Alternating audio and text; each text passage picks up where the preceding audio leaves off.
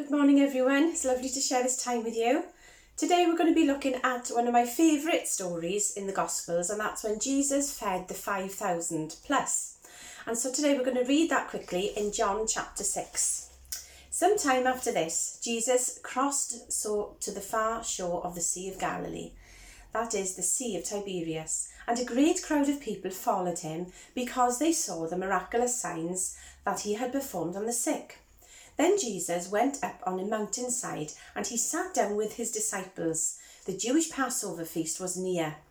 When Jesus looked up and saw a great crowd coming towards him, he said to the disciples, he said to Philip, "Where shall we buy bread for these people to eat?" He asked this only to test him, for he had already had in mind what he was going to do. Philip answered him, 8 months' wages would not buy enough bread for each one to even have a bite. Another of his disciples, Andrew, Simon Peter's brother, spoke up. "Here is a boy with 5 small barley loaves and 2 small fish. But how far will they go among so many?" Jesus said, "Make the people sit down." There was plenty of grass in that place, and the men sat down, about 5,000 of them. Jesus then took the loaves, gave thanks, and distributed to those who were seated as much as they wanted. He did the same with the fish. When they had all had enough to eat, he said to his disciples, "Gather the pieces that are left over. Let nothing be wasted." So they gathered them and filled 12 baskets with the pieces of the 5 barley loaves left over by those who had eaten. After the people saw the miraculous sign that Jesus did, knowing they began to say, "Surely this is the prophet who is come to the world." Jesus, knowing that they intended to come and make him king by force, withdrew again to a mountain by himself. And I love that story. It was one of my all-time favourites as a little girl. I was always fascinated with this multiplication miracle that Jesus performed.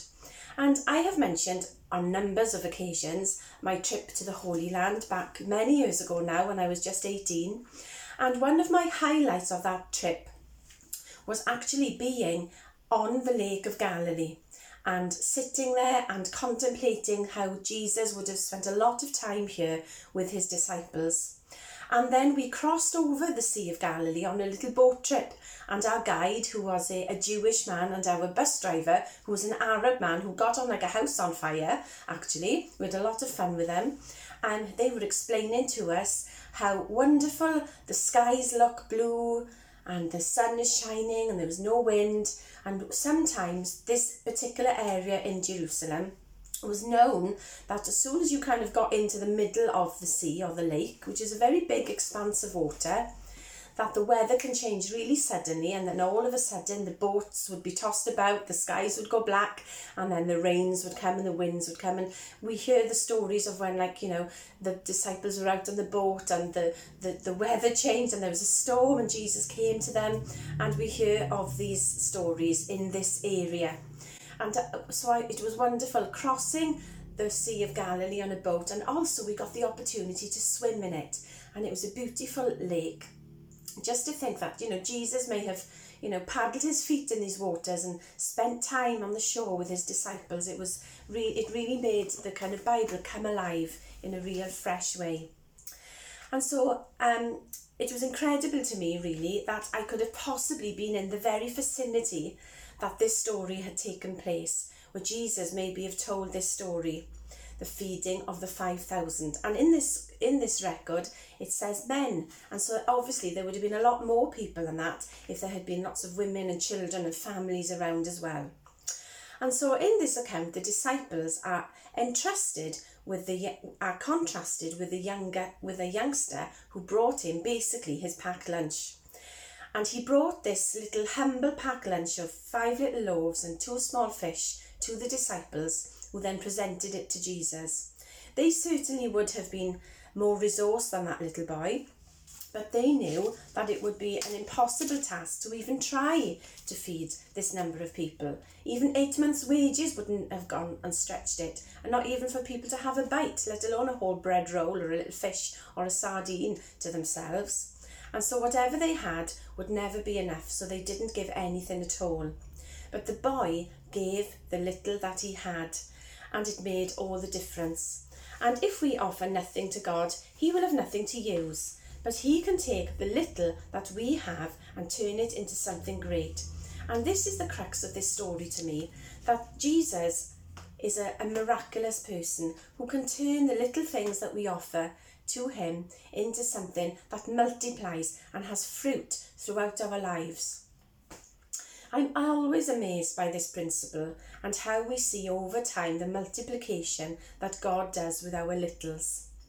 For example, when I look back to the early days of Cornerstone, we really were small in number and certainly small in resources.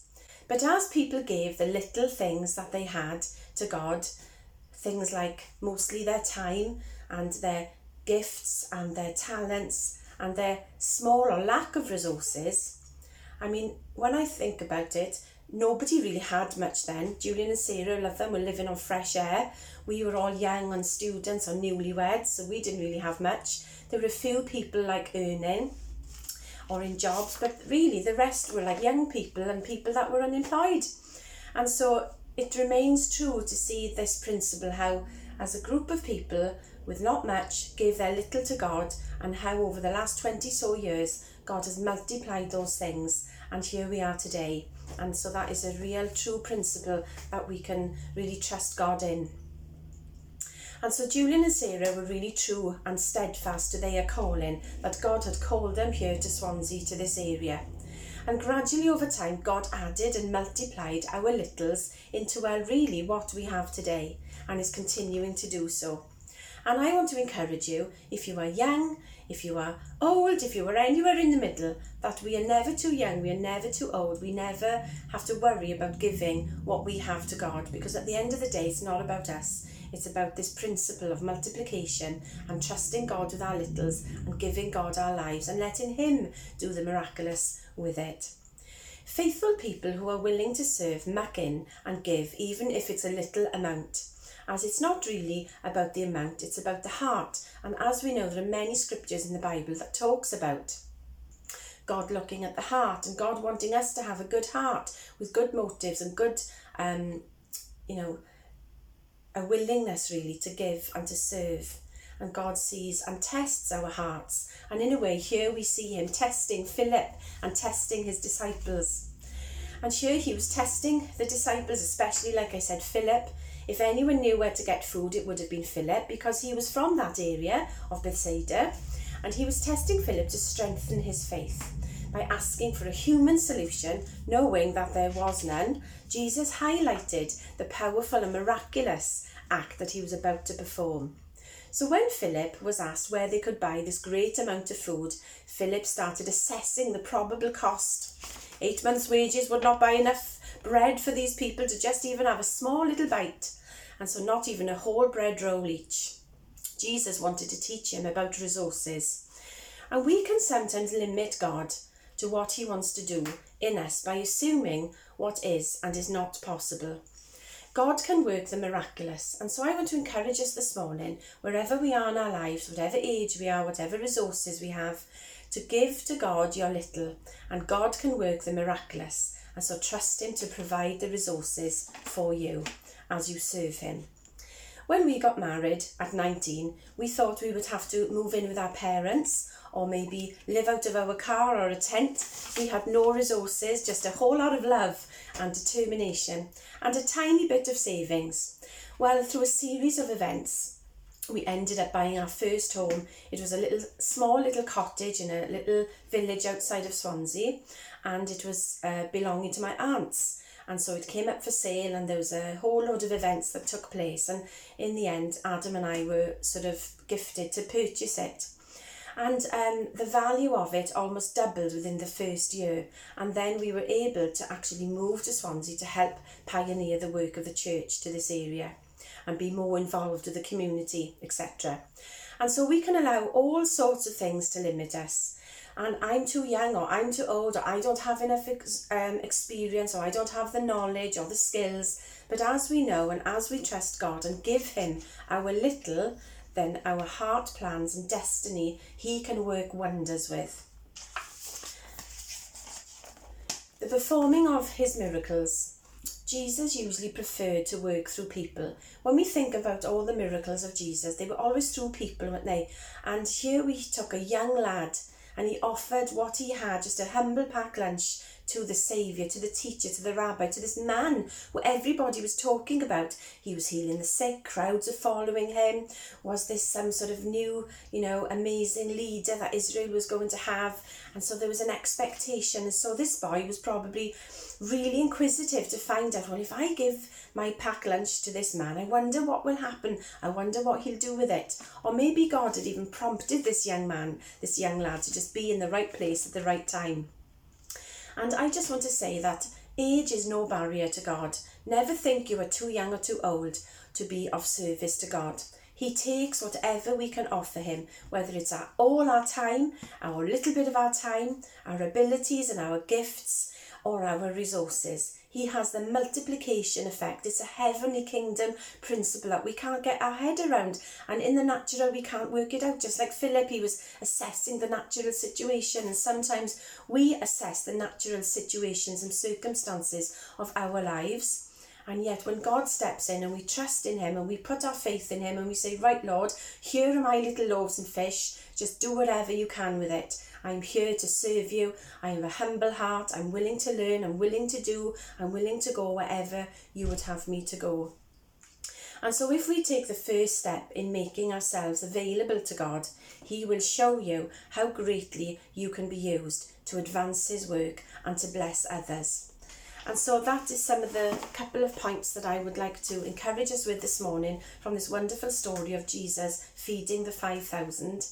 And I just want to say that, if you're listening this morning and you perhaps don't really understand, why Jesus came and what it's all about, this is an opportunity for you to accept Jesus into your life, to make him the kind of leader and best friend and father figure in your life, to lead you and guide you. And Jesus came to this earth to die a horrific death after living a perfect life. He was just here for 3 years in his early 30s. He did this amazing sort of time in the real world with real people from all sorts of backgrounds, etc. He performed miracles, he brought a new way of thinking, he empowered the weak, he loved the poor, he enabled and really kind of gave power to women, and he just took people with the little that they had and took their lives and turned them around. And so Jesus has the power to change. He has the power to change us, because sometimes we can't change ourselves. We think, yes, I'm going to do this on Monday and I'm going to start afresh in this area of my life. And sometimes we just don't stick at it, or we just set ourselves up for failure. But Jesus has the power to really come into our lives and change us. And that's what he did for me when I was 9 years of age. He changed my sort of trajectory of my life. He changed the plans and purposes that I had. And when I look back now, I see that his plans were perfect. His plans were good. His plans were for my well-being. His plans were for the best I could get out of my life.